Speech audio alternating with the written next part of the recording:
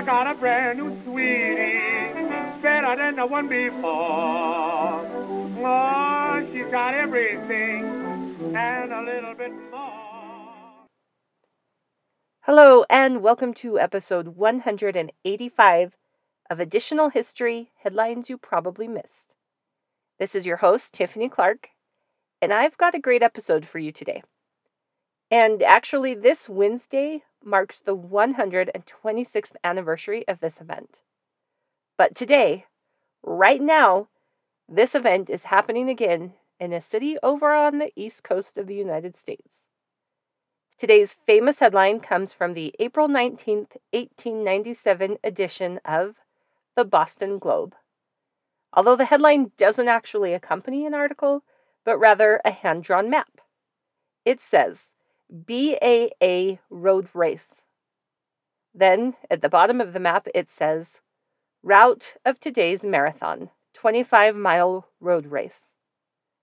Friends, this is the story of the first ever marathon run in the United States. The story of the first Boston Marathon. If you're an athlete and follow things like that, and if you're listening to this podcast the day it's released, you might be listening at the same time this year's marathon is being run in Massachusetts. Back in the late 1800s, Boston was proud of the fact that they produced a number of good athletes, and they encouraged athletic feats from their residents by building athletic complexes and promoting new and exciting events, like the Boston Marathon. The BAA, or Boston Athletic Association, that still exists today, by the way, was approached by the U.S. Olympic team manager, a man named John Graham, with a proposal. The year before, at the first modern Olympics held in Athens, Greece, the marathon was introduced for the first time anywhere in the world. John Graham thought it was a great event, and he suggested Boston host their own marathon. The BAA decided it sounded fun, and they agreed to help host. Many different routes were suggested for the race, and a lot of thought and consideration went into it. Finally, they decided to have runners start at Metcalfe's Mill in nearby Ashland, and then end at the Irvington Oval Track in Boston. The route would cover 24.5 miles. Now, you might be saying to yourself that a marathon is 26.1 miles, and surely they got it wrong. But in reality, the distance changed ever so slightly from venue to venue in those early years. Pretty much every Olympics had a slightly different number. For example, when the marathon was held in London for the 1908 Olympics, King Edward VII and Queen Alexandria wanted to see the runners start the race. So they requested that the race start at Windsor Castle, and then proceed through town to the Olympic Stadium. That was exactly 26 miles. But the king and queen then wanted the runners to make an extra loop around the track so that the race would end in front of their box seats. That extra loop added 385 yards, making it roughly 26.1 miles.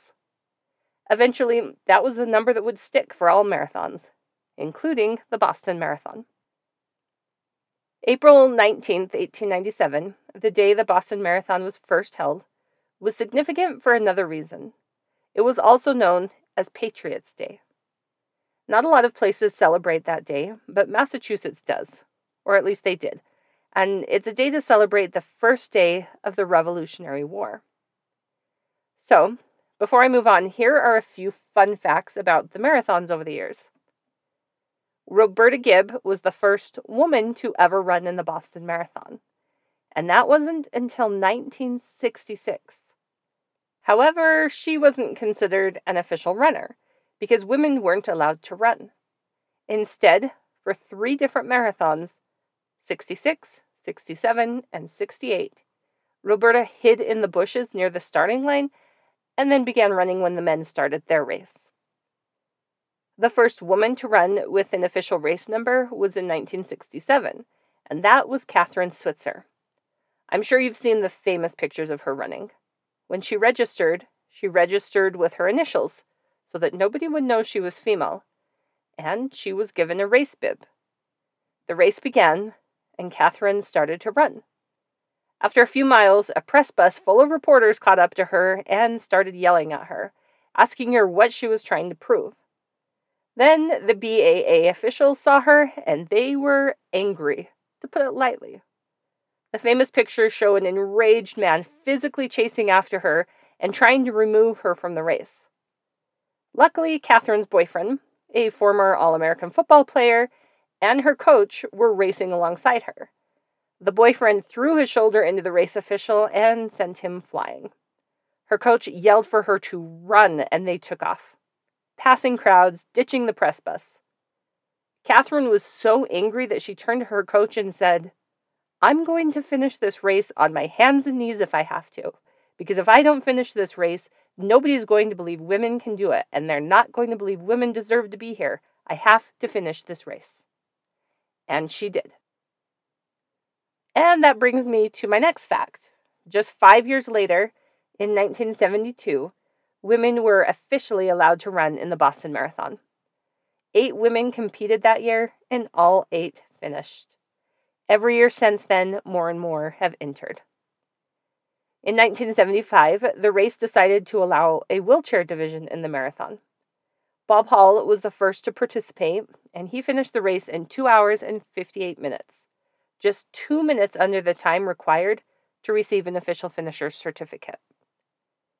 The second year the race was run, clear back in 1898, a man from Nova Scotia won the race, making him the first foreigner to win it. Since then, many more foreigners have run and won, making it a truly international competition. 24 different countries can claim that they have winners of the Boston Marathon from their country. In 1986, the race winners in both the men's and women's divisions were given cash prizes for the first time, and they received new cars. Many records have been made and passed over the years, and I'm sure it will continue to be that way. But I can't end this story without mentioning that today is the 10th anniversary of tragedy at the Boston Marathon. On April 15th, 2013, 2 terrorists set off bombs near the finish line, killing 3 people and injuring hundreds of others. I'll never forget that moment because I was shopping for new furniture at the time, and a man in the store was glued to the television, watching coverage of the event. His daughter was at the race, and he couldn't get a hold of her. He just kept dialing over and over and over. I never did find out if she was one of those that was injured or not. Anyway, before I close, there is one more question to answer. Who won the first ever Boston Marathon back on April 19th, 1897? Well, out of just 15 runners that first year, John J. McDermott from New York came out victorious with a time of 2 hours, 55 minutes, and 10 seconds. Now, let's run to open some more newspapers and find out what else was being reported on such a historic day.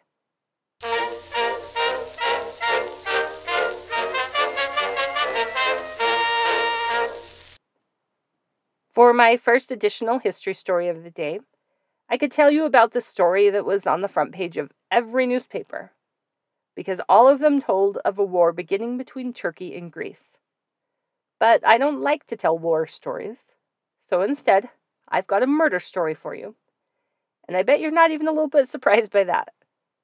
Murders are what sold newspapers. Murders still sell newspapers, although it is kind of a dying art form. Anyway, I'm taking this headline from the Kennebec Journal out of Augusta, Maine. It simply says, "A manhunt." There were a lot of articles printed in the newspapers about this particular murder, but then I discovered that the website Murder by Gaslight had already gathered all of those articles and condensed them. So a lot of what I'm telling you is just coming straight from that source. The manhunt referenced in the headline was referring to the hunt for Joseph E. Kelly. He was accused of committing murder a couple of days earlier on April 16th. Joseph Kelly was 24 years old, and he rented a room in Somersworth, New Hampshire. It was a boarding house. Joseph always seemed to be in need of money and just never had enough of it. He'd grown up in Massachusetts and was one of 10 kids in his family. Despite the high number, All of the kids in the family were said to be smart kids. Except Joseph's parents told the police that their son had been a good kid all the way until he was 10, and then he'd suddenly turned wild. He started stealing things, like bicycles, and when he was caught breaking and entering, he had to spend time in a reform school. Still, everyone in Joseph's hometown was shocked to find out that he was accused of a horrific murder. You see, across the street from the boarding house where Joseph lived was the Great Falls National Bank. I can only imagine that seeing people go in and out of there all day with money got pretty tiresome for Joseph. It also didn't help that Joseph could see the bank teller counting the money every day. Having something that enticing so close was just too hard for him, and eventually he gave in to his impulse. He decided to rob the Great Falls National Bank. Some criminals don't try to cover their tracks at all, but Joseph did put a good effort in and wore a fake mustache and beard when he went into the bank. After all, the bank teller knew who he was and would be able to tell authorities exactly who robbed the bank. But the day he went in, there was already another customer in the bank, a woman. The sight of someone else in the building worried him, and he decided to abort his mission. Since the bank teller hadn't recognized him with the disguise, he decided to wear it again, and he went back the very next day. That time, the teller, Joseph Stickney, was all alone. Joseph Kelly pretended that he needed stamps, something that the teller would have to go to the back of the bank to get, and then Joseph followed the elderly teller to the back and shut the glass door behind them. The sudden movement and realization of what was about to happen scared Stickney, and he began to yell. He called for the police or anyone who would come help. Stickney's reaction shocked Joseph, and instead of aborting the mission again, he struck him over the head a couple of times with some sort of weapon, and when Stickney had fallen to the ground, Joseph slit his throat with a razor. It was a very sudden, violent murder. Well, Joseph knew that the stakes had just been raised, and if he was going to get out of the bank without anyone seeing him, he had to work quickly. He began dumping money into an empty pillowcase that he'd brought with him, and he ended up with just over $4,000. Then he turned to leave, ready to make his getaway. Except there was a problem. He didn't know that the glass door automatically locked when he'd pulled it closed. He was trapped in the back of the bank with the dead teller. Once again, hoping for some luck, Joseph decided to smash the glass in the door so he could climb out. There still wasn't anyone in the lobby, and he managed to escape the bank without anyone seeing him. Now, I don't know if Joseph immediately went home or if he took time to circle around and ditch his disguise, but he did go back to his boarding house across the street not too long after the robbery. It took 2 hours before someone went into the bank and discovered what had happened to poor Mr. Stickney. Joseph must have had a reputation around town, because it didn't take very long for the police to come knocking at his door.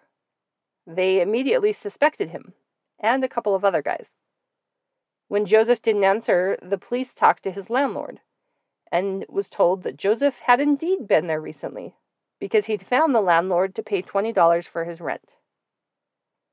In reality, after paying the rent, surely with bank money, Joseph hurried to his room, packed a few things, including the money he'd just stolen, and then hurried down to the train station. By the time the police figured all of this out hours later, Joseph was long gone. The manhunt was on. The police hunted Joseph for days. They searched all possible routes he might have taken once he got on the train, and they tried to think of where he might have connections that he could be going. A lot of them assumed he was going to make his way down to Massachusetts, since that was familiar territory for him. But ultimately, they decided he was heading across the Canadian border to Quebec. This is where things get even more surprising. When the police finally tracked him down in Canada, they discovered that he had gone to a hotel and then given $10 to the owner, $10 in gold, to buy a woman's dress. Joseph told the man that it was a gift for his wife, who lived in Montreal. Except the next thing the hotel owner knew, Joseph was wearing the dress and walking out of the hotel. Montreal was where the police finally caught up with Joseph.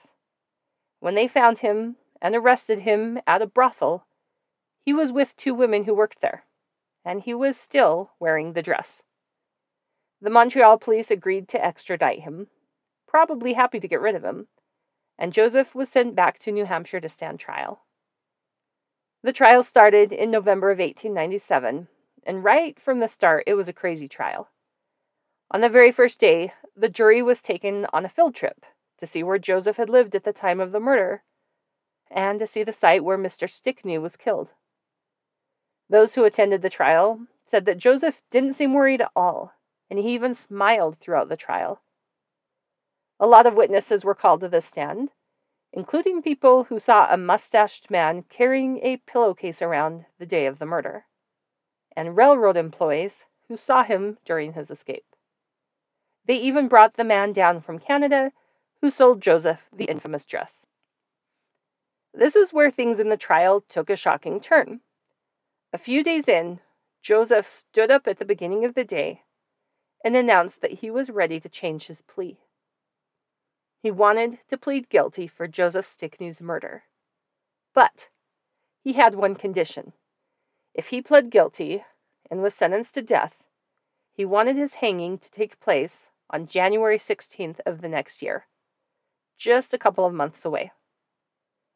When questioned why the date was so important, Joseph told the judge that he'd made a contract with the devil, and it was going to expire on January 15th.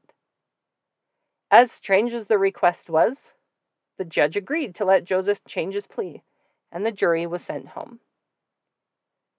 Well, originally, when Joseph's family and friends hoped he would be found innocent, or if found guilty, he'd get a lenient sentence, they'd talked about how smart he was and how bright he was. As soon as the contract with the devil came up, and the possibility that Joseph might be found guilty by reason of insanity, the tone changed. Suddenly, they all claimed that he'd been known in his hometown as Foolish Joe, and that as a kid he'd had a rusty nail go through his skull, making him fall unconscious for 3 days. He'd never been the same since. Multiple medical experts were called in and tested Joseph to see just how normal he was. All of them agreed that there was something off about him, and that his mental age was more that of an 8 or 9-year-old boy than an adult man. Joseph loved to write poetry, and suddenly his poems were being used in court to show how crazy he was. It hurt his feelings because he was serious about his poetry, and he didn't like the turn that things were taking. When the judge finally made a decision, he found Joseph E. Kelly guilty of second-degree murder by reason of insanity, and sentenced him to 30 years in a state prison.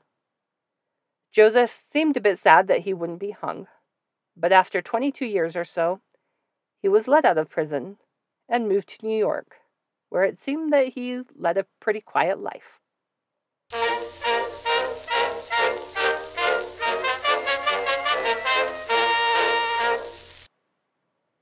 For today's second additional history story of the day, I'm taking a headline from the Daily Pantagraph out of Bloomington, Illinois. The headline says, General Grant's body removed. There's a question I'm sure you've all heard before, and it is, who is buried in Grant's tomb? The question is, of course, referring to Ulysses S. Grant, aka General Grant, aka President Grant. It's a pretty common question or saying, but why? What's the mystery surrounding Grant's burial in his tomb? The answer to that is easy. There isn't any mystery. Many years ago, as in at least 100 years ago, some comedian thought it was funny to ask who was buried in General Grant's tomb, knowing that the obvious answer to the question was in the question itself. Then the question became more famous when Groucho Marx, hosting the quiz show You Bet Your Life, started using the question as a gimme of sorts. When contestants weren't doing well, he'd ask that question so they could win a prize. Others will argue that the answer to the question isn't that Grant is buried there, because in reality, nobody is buried in his tomb. His remains are actually above ground and weren't buried in the tomb. But let me back up a bit.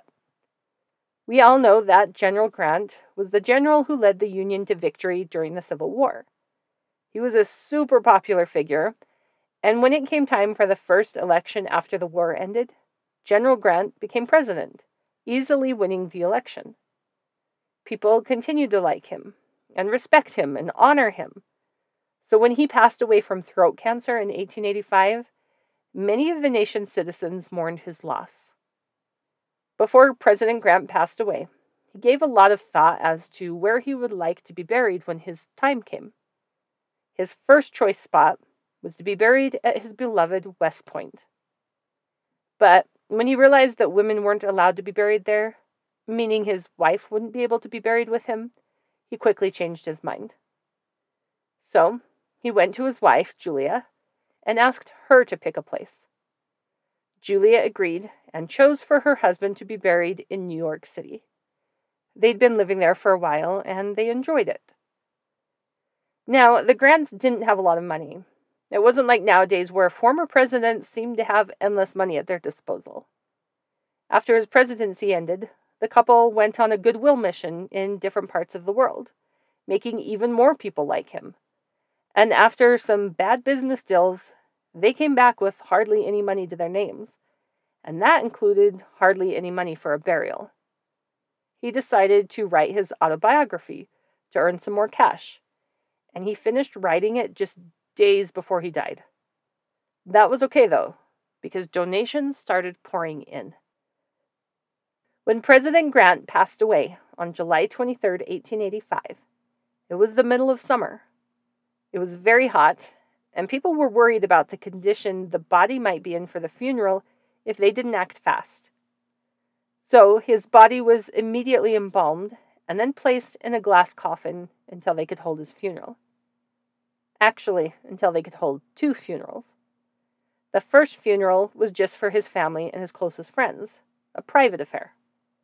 The public funeral, a couple of weeks after his death, on August 8th, was huge. People flocked to the scene, all wanting to see the procession go by. They estimated that 1.5 million people showed up for the funeral. But it wasn't just average, everyday citizens. Presidents, Supreme Court justices, and other Civil War generals all came. Men in the Union, men from the former Confederate states, and African American regiments marched along to honor him. There were so many people involved that it took somewhere between 5 and 7 miles for the procession to pass all of the people lined up in the streets. President Grant was buried in a temporary tomb until something better and more fitting could be built. It was just hours after his funeral that the mayor of New York City approached his widow and offered them a spot in Riverside Park. That same mayor started a fund to raise money for a monument at the grave's location. Donations to the fund poured in from all over the country, and even from donors around the globe. Pretty soon, $600,000 had been collected. That was a lot of money back in the 1800s. But even though the funds were there, it would still take 12 years for the tomb to be built. The tomb is made of granite with a marble dome, and inside are murals that depict some of General Grant's war victories. On the front, the words, "Let us have peace," are carved. That was his campaign slogan. It took 12 years, like I said, from the time of Grant's death for the memorial to be finished. And then, as the headline of this additional history story suggests, it was time for the body to be moved to its final resting place. The family didn't want the big fanfare they had the first time the body was interred, so there was no public announcement about it. Instead, a few representatives of the family were present to witness Grant's original casket being lifted up and put in a new red-tinted sarcophagus. Then, the lid was cemented down. It was said that the original coffin and the wreaths that were buried with it were in excellent condition, and everything went well. But word got out about what was happening, and before the body could be taken to the new memorial, a crowd started to gather to watch the spectacle. But only around 5,000 people showed up before the task was finished. Then, a few days later, on April 27th, what would have been Grant's 75th birthday, the National Monument was dedicated in Riverside Park. That time, the public was notified, and they once again came out in droves, despite the length of time that had passed since Grant had been alive. At least 1 million people showed up for the tomb's dedication. There was a parade for the event, and it was led by the newly inaugurated President William McKinley. Well, as often happens, as the years passed, the tomb lost some of its shine and its appeal as the elements and visitors began to wear on it. It was hard to maintain its original beauty. In the 1930s, upkeep for the tomb was assigned to the New Deal's Work Project Association. The group replaced some of the stained glass in the tomb and added some statues from a city hall that was being torn down, and they also added an office at the memorial. They were good changes, and things were looking good. But then, in 1958, the site was officially renamed the General Grant National Memorial, and the National Park Service took over the maintenance of it. Except they didn't really maintain it, and the tomb began to fall into disrepair. Sidewalks and pathways cracked. The murals were covered in graffiti. People wrote on the walls, and as the years passed, it became a popular place for skateboarders to skate, using the stairs like a ramp, and you can imagine how much damage that did. Then along came a man named Frank Scaturo. Frank was a student at Columbia University, and it was disturbing to him that a monument to a former president and war hero could be disrespected in such a way. He worked as a part-time tour guide at the site and decided to start submitting complaints to the National Park Service about it. But nothing happened. Frank didn't give up, though, and he got many other people involved, including some of President Grant's descendants. In 1994, those descendants decided to sue, and they announced that unless the federal government did something about the problems at the tomb, they were going to change the answer to their question of who is buried in Grant's tomb. They would have their great-great-grandfather and grandmother move to a different location, and nobody would be buried in the big tomb. And the threats worked. The budget to maintain the site was tripled, and $1.8 million was spent to restore the tomb. The restoration was finished just in time for the tomb's 100th anniversary in 1997. The memorial is open to visitors year-round if you want to visit it for yourself.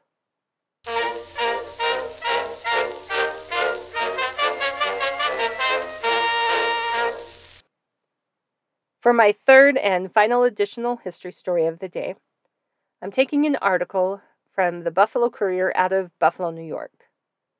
It's a rather sad story, and one where a family was left with a lot of unanswered questions. The headline says, "Is the suicide Ernest Markham?" Ernest F. Markham had been in charge of the advertising department at the Boston Journal newspaper for a couple of years. He seemed to like his job. His co-workers liked him, and he was a nice guy. Ernest was married, and he had one child. One day, Ernest's wife noticed that he seemed a bit off. There wasn't anything she could really put her finger on, and she figured he was just tired and maybe a little overworked. Some of his co-workers noticed his behavior too. Again, nothing specific, just not quite right. That night, Ernest's wife waited for him to get home from work so they could eat dinner and spend time together. But he didn't come home. I don't know if it was like him to be late ever, but it must not have been normal because it didn't take very long for poor Mrs. Markham to really start to worry. Where was her husband?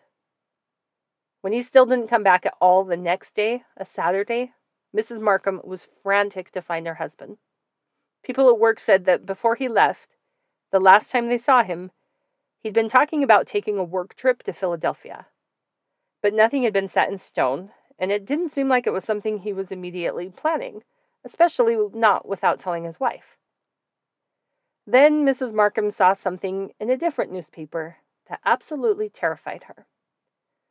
The article said that shortly after noon, a man believed to be from Boston rented a hack with a driver clear up in Niagara Falls. The driver of the hack said that the man looked to be about 25 years old. He was about 5 feet 7 inches, and he was well dressed in black clothing. The man was clean-shaven and had a rounded face. He requested that the driver take him around town, showing him all the best points of interest. While they were driving around, the mystery man announced that he would like to go across to the Canadian side of Niagara Falls. So, they stopped at the ticket office, but the man didn't have enough change on him. The hack driver made up the difference, and the man said he'd pay him back when they got back to his hotel. Except, as the hack was driving across the suspension bridge near the falls, the man suddenly jumped out of the hack, yelled, "Goodbye, boss," and then jumped over the railing into the water. He gave no warning of what he was about to do, and the driver was shocked. He said he saw the man hit the water, but never saw him resurface. He immediately reported it, and a search began, but the man's body couldn't be found. The only thing the man left behind that could have been used as a clue to who he was the hat he left on the seat of the hack before he jumped. It was made by Hall and Hancock out of Boston and was a size 7 3/4. When Mrs. Markham read that part in the news and heard the description, she didn't want to lose hope that her husband would be found. But the description of the mystery jumper exactly matched her husband, and the hat he left behind was a match for the hats her husband always wore. Mrs. Markham spent 24 hours terrified, hoping that what her gut was telling her was wrong, and that her husband would reappear alive somewhere. But those hopes were crushed when she received a letter in the mail that her husband had mailed before he jumped. The mystery man was indeed Ernest F. Markham. And nobody ever did figure out why a well-to-do businessman with a family he loved decided to end it all just when his life was getting started.